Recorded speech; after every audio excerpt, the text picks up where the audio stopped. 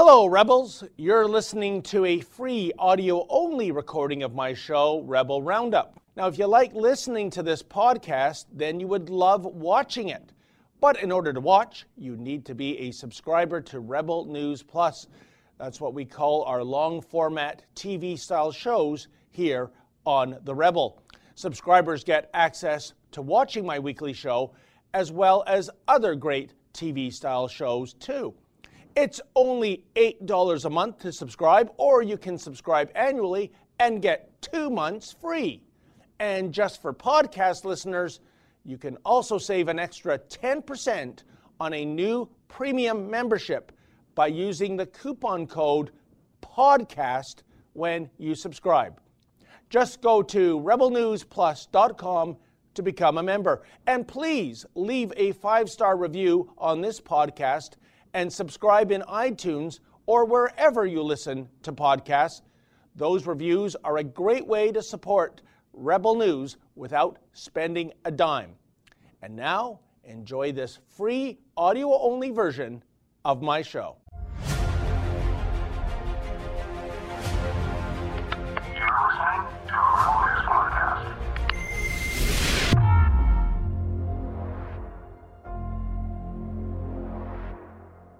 Welcome to Rebel Roundup, ladies and gentlemen, and the rest of you, in which we look back at some of the very best commentaries of the week by your favorite Rebels. I'm your host, David Menzies.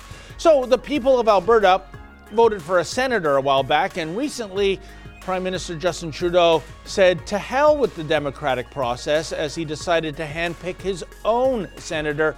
Oh, but of course, Sheila Gunn Reid has all the details about yet another shameful incident courtesy of the Laurentian elites. And I know the calendar reads 2021, but it sure feels a lot like the fictional dystopian world of 1984. The latest case in point, a BC nurse is now under review by her governing body for espousing supposedly politically incorrect thoughts when it comes to transgenderism. Drea Humphrey has all the details.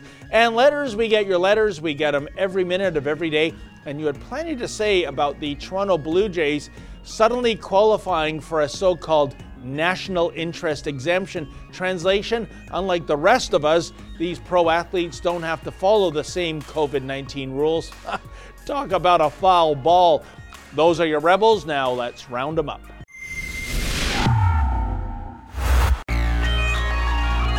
Another day, another Laurentian elitist slap in the face to us Albertans. You know, the disrespect, it never ends. On Thursday, Justin Trudeau announced that he was appointing a shiny, brand new senator for Alberta. And if you live in another province, that might seem like a routine thing for you, having some detached, idiotic leader in Ottawa choose for you who will represent you in the Senate by offering a gravy, high-paying patronage appointment, a big thank you for being a loyal Liberal, and you get the job for basically the rest of your working life. Oh, but not here in Alberta. That is not how it works here in Alberta. Here we choose our own senators to represent us. We have done this for decades. When we hold municipal elections, we also elect our senators based on the accepted conventions and expectation that the Prime Minister will just simply appoint who we choose for ourselves. Here it is. The Order in Council and Writ of Election for the 2021 Alberta Senate election was issued on June 23rd, 2021 to hold an election to select 3 Senate nominees who may be summoned to the Senate of Canada to fill a vacancy or vacancies relating to Alberta. The Senate election will take place on October 18th, 2021 in conjunction with the 2021 Alberta municipal elections. All local jurisdictions holding elections on October 18th, 2021 will facilitate the vote by also issuing the Senate election ballot to electors. In addition to Election Day voting, local jurisdictions may also offer advanced voting, institutional voting, and special ballot voting. At each voting opportunity, the Senate election ballot will be provided to electors to vote in this election. So, everybody gets a chance to choose their senator. And we put forward 2 different senators, so the Prime Minister can choose. People put their names forward to run under a party banner. But Trudeau knows we'd never choose a Liberal senator after all the Liberals have done to us. You know, blocking pipelines, phasing out our jobs, carbon taxing the industry that managed to survive, the industry the Liberals didn't kill. Oh, and the Liberals also caused trade wars that hurt our farmers and, that's right, grabbed our guns. So, on Thursday, Trudeau disregarded the will of the entire Alberta electorate, and he appointed his own senator, even as we head to the polls to make our choices for ourselves. In October, Trudeau appointed the mayor of Banff, Alberta, Karen Sorensen, and boy, she was sure happy to take the $161,000 per year salary for basically the rest of her working life, plus special top-ups. She was just fine to steal that job from the person Albertans were going to choose to do it without an ounce of shame. I mean, who does that? Question, who indeed could be so shameless in terms of disregarding the democratic process and backstabbing the person who was actually elected to serve as a senator from Alberta? Answer, a Justin Trudeau acolyte, that's who. After all, Justin himself said a while back he has admiration in his heart for the basic dictatorship that is China. And sometimes it feels as though Canada has become more China-ish when it comes to this federal government dissing our democracy. Joining me now for more on this story is Sheila Gunn-Reid. How you doing there, Sheila? I'm great, David. Thanks for having me on the show. Always a pleasure. Sheila, this is shocking but not really surprising. But tell me, especially on the heels of a presumed fall election, did anyone see this coming? Yeah, I guess I did. Because Justin Trudeau already did this once. We have a senator in waiting. He's already elected. His name is Mike Shake. And Justin Trudeau passed him over to choose Paula Simond, a failed print journalist. Actually, she's not failed, but I mean, she's a print journalist in a sunset industry. She was working for Postmedia, primarily the Edmonton Journal. And she had actually in the past written columns that were critical of the unelected, unaccountable Senate. And then she was chosen to be an unelected, unaccountable senator by Justin Trudeau. And she was like, okay, where do I sign up? And so, so for Justin Trudeau to do it again on the heels of the very next Senate election, no surprise, pretty galling. But if you're an Albertan, just a part of a pattern, really. You know, Sheila, we have two camps, pro-Senate, anti-Senate, but if the Senate is going to be a reality, I've never understood why it's not an elected position. All the other positions are elected. So what is this contempt that our system has for the idea of people having a voice in terms of who they want them to represent in the Senate? Well, I think it's very difficult to make constitutional changes in Canada, right? You've got to involve Quebec for some reason, and it's just a big catastrophe. So in Alberta, we found a way around that. We're, nothing if not cagey people, and we examined the situation, and we found a way to get our at least a couple E's of our Triple E Senate, the, elected Senate. We wanted it to be chosen by the people. And so without submitting the entire country to this enormous constitutional change that would go on for years and years, we just said, what we're going to do? We're going to make this real easy. We'll do it during municipal elections. Everybody's going anyway to vote. We're going to elect our own guy. Actually, we won't just elect our own guy. We'll elect 2 of our own guys. And we'll let the Prime Minister, we'll take the tough part of making the decision out of the hands of the Prime Minister. We wouldn't want Justin Trudeau to do too much of that thinking stuff.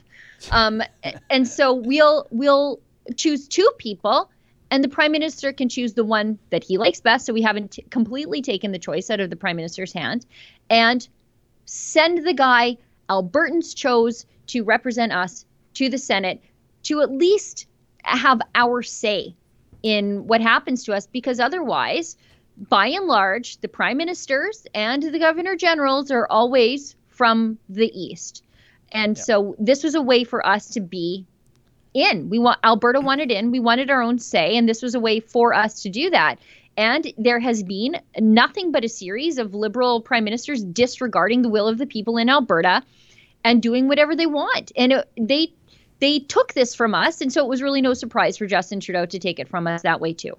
And Sheila, how are everyday Albertans reacting to this appointment? And for that matter, how is the mainstream media in Alberta reacting to this?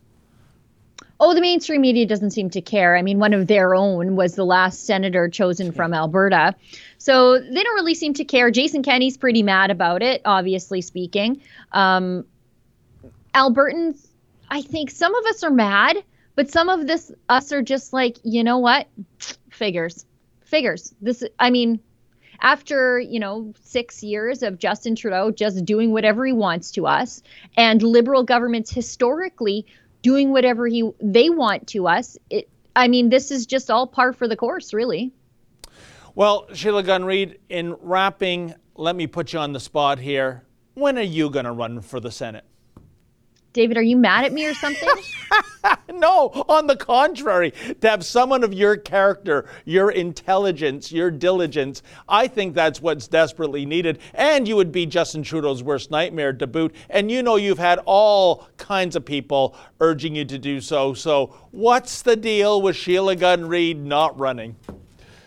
David, you know that I think politicians are awful people by and large, so I just don't want to be one. I just don't want to be one. And I know people say, well, you would be an independent senator, and that's true, but no thanks. No thanks. I think I have important work here holding politicians to account on behalf of the people. I don't want to be one of them. I want to work for the people, and I think this is the best way to do it. Well, I can't argue against that, but nevertheless, hope abounds. Thank you so much. Tell Ezra to stop making you ask me that, by the way. This is coming from my heart, not Ezra, but I know Ezra's on side with wanting you to run, though. But Sheila, thank you so much. Great report, as always. Thanks, David. Have a great weekend. Thank you so much. And that is Sheila Gunn-Reid, who will not be a senator anytime soon, somewhere in the hinterland of Northern Alberta. Keep it here, folks. More of Rebel Roundup to come right after this.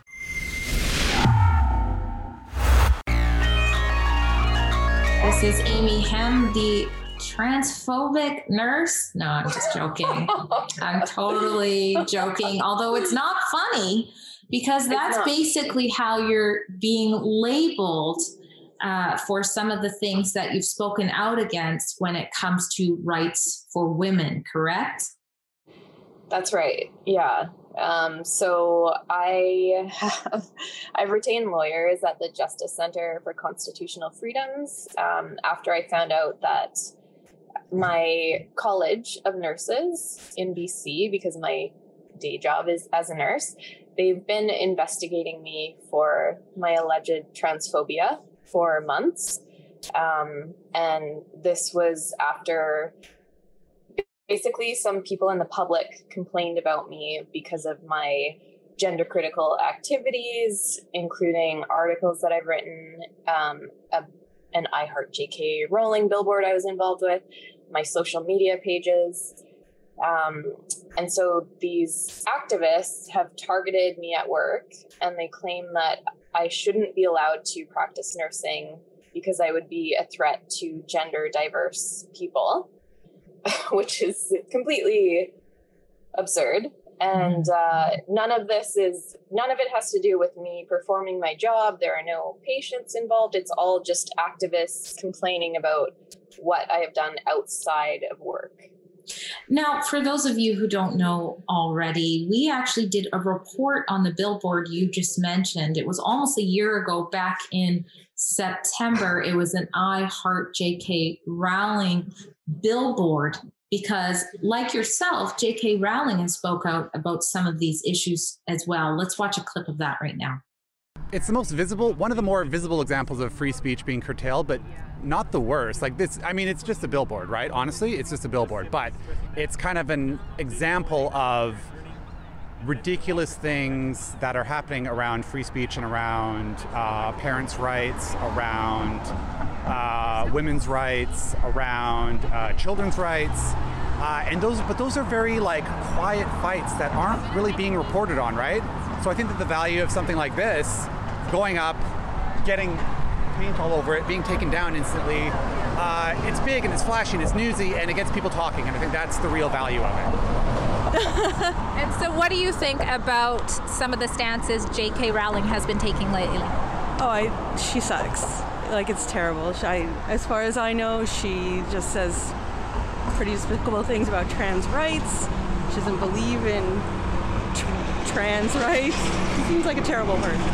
I think J.K. Rowling is an honorary white male because of that, a cis white male, and should probably donate her breasts to a trans man who's transition, or trans woman who's transitioning. So, Amy, you're telling me that after that billboard went up, this whole time, I think it's been 11 months or so since then, you've been dealing with a backlash and a threat against your work, I guess, from things like that. Tell us some of the accusations specifically against you. Yeah, so the complainants basically have said I'm transphobic and I'm a threat. One of them is anonymous and is allowed to remain anonymous because they said that I could retaliate against them, which is quite insulting to me because they're trying to make me lose my job. I'm a single mother with 2 young children, and they're trying to destroy my life, but they think that I would somehow retaliate against them. Well, folks, I know the calendar reads 2021, but it sure feels a lot like the fictional dystopian world of 1984. And the latest case in point, Amy Hamm, her crime, saying and thinking things that are supposedly politically incorrect. Well, at least when it comes to the radical trans community. And joining me now to discuss this matter further is Drea Humphrey. Welcome to Rebel Roundup, Drea. Thank you. Hello, everyone. Drea, there is so much to unpack here, but first of all, I think everyone, including Miss Hamm, would like to know the name of her accuser, but apparently that's too much to ask. I think this is absolutely outrageous. What's your take? Yeah, that is outrageous. And I mean, there was no evidence. I mean, I tried to look for anything, and according to Amy Hamm, there's no evidence to support that she would be a danger or a threat to anyone. So how do you even get away with making such a complaint that, threatens your livelihood, and you don't even have to say who you are? It could be anyone.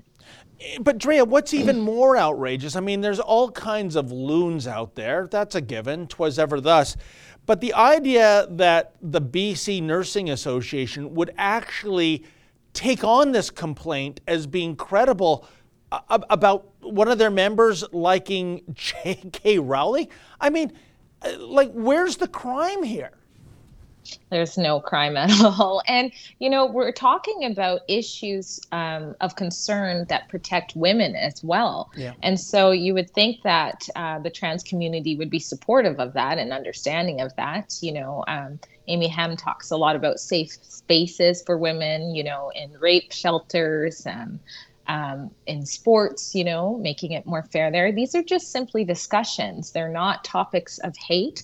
They are issues in the day that we live in and the time. And it's just really kind of scary to think that if you say or speak out about these things, you could possibly lose your job or be disciplined. Drea, I think, there might be a difference between the trans community and what I call the radical trans community. Yeah, absolutely. And I say that because I was covering last month a demonstration outside a female prison in Kitchener, and it was about how biological males simply have to say, I'm female, and suddenly you're doing time with vulnerable females in a prison. And one of the protesters out there saying this is the wrong policy was somebody who is transgendered. And it leads me to believe that even if you have trans people saying this is offside, this is wrong, I don't support this. Why is it the authorities, those running the prisons, those running the nursing associations, are so beholden to the radical elements in the transgender community in the first place? I think everybody is just so scared. Like, that's what I think everybody is functioning on. Some businesses, it's, I don't think in this particular situation, but sometimes it's money motivated, or are they going to lose customers? But I think everybody is just really scared of going against the narrative. And can you blame them with cancel culture mobsters like what's happening to Amy Hamm? I mean, I guess that's what it is. And then also it doesn't help that we only see sort of one narrative predominantly in media and things like that. So that's what people are conditioned to think they have to think when they're too lazy to think for themselves. I think you're right. It is the fear factor. We live in a day and age of cancel culture, Drea. And yet, again, when I look at the radical trans community, we are talking about a percent of a percent of a percent of a percent of people. This is quite literally the lunatic fringe.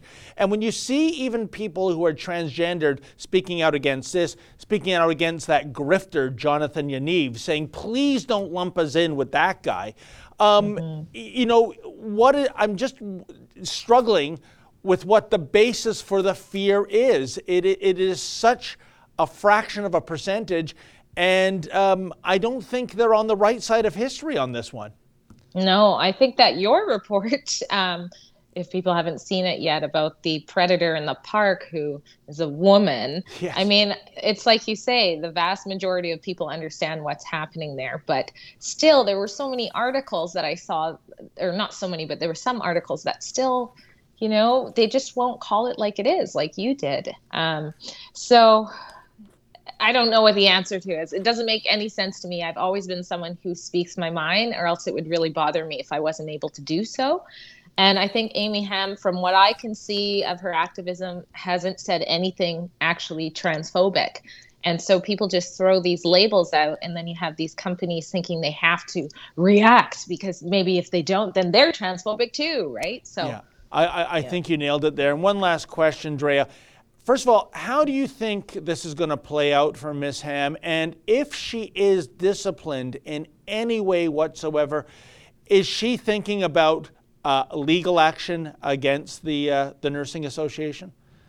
Well, she's being represented right now by the JCCF. And my understanding is basically the College of Nurses and Midwives has already put forward some sort of discipline, arrangement of discipline that she wasn't able to speak on. And then her and her lawyer are discussing whether they're going to accept it. And then if they don't accept it, then I guess there's more of a legal battle there too. She seems like a fighter, but she also seems exhausted. She's a mom of two, who usually, if you get into healthcare, you become a nurse, you care about people, you care about their health. And she's being challenged on levels like that. So. Well, thank you so much for this, Drea. If there's anyone that has to give an apology, it is her association for taking this anonymous complaint as something credible about her character. Again, it is just so outrageous and egregious to me that this is actually a story in the first place. But you have a good weekend, Drea, and I know you'll have a follow-up to this when we get some more information. Absolutely. Thanks. Bye, everyone. Okay, and that is Drea Humphrey in Vancouver. Keep it here, folks. More of Rebel Roundup to come right after this.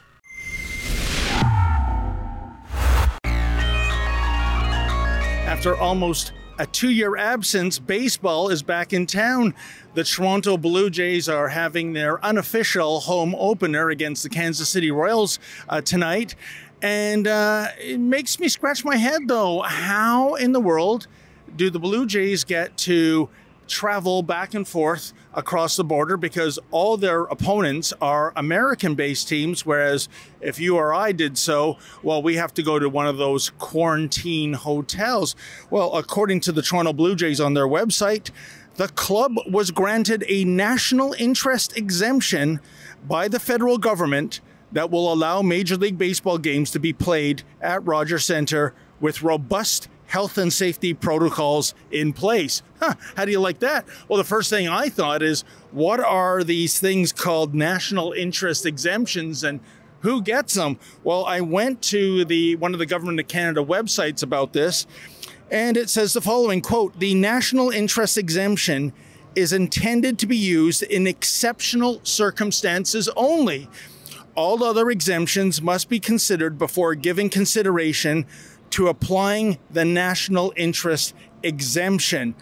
And it goes on with a lot of bureaucratic bafflegab. But how is it that, baseball in the city of Toronto is considered something of national interest, something that is exceptional? I am baffled by this. It's just a sports team having fun and games after all. Or could it be, folks, that this is yet another glaring example of money talks and bullshit walks, even during a pandemic? In other words, if you are a multi-million-dollar baseball player employed by a multi-billion-dollar corporation, which is to say Rogers, well, you don't have to worry like the great unwashed masses do of checking into a COVID quarantine hotel every time you cross the border. Oh, no. That sort of stuff is just for the ham and eggers.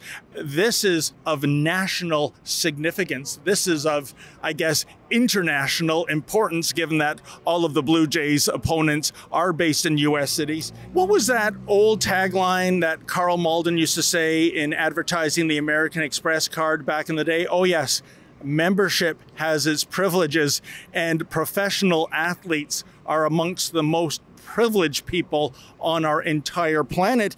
It actually brings to mind another quote, this one from George Orwell, namely, "All animals are equal, but some animals, such as blue jays, are more equal than others." So how do you like them apples, folks? If you're a professional athlete earning millions, suddenly you now qualify for a national interest exemption when it comes to border crossings and violating social distancing mandates and the rest of it. I think I'm going to go out and buy a Blue Jays uniform and wear it the next time I have to cross the border.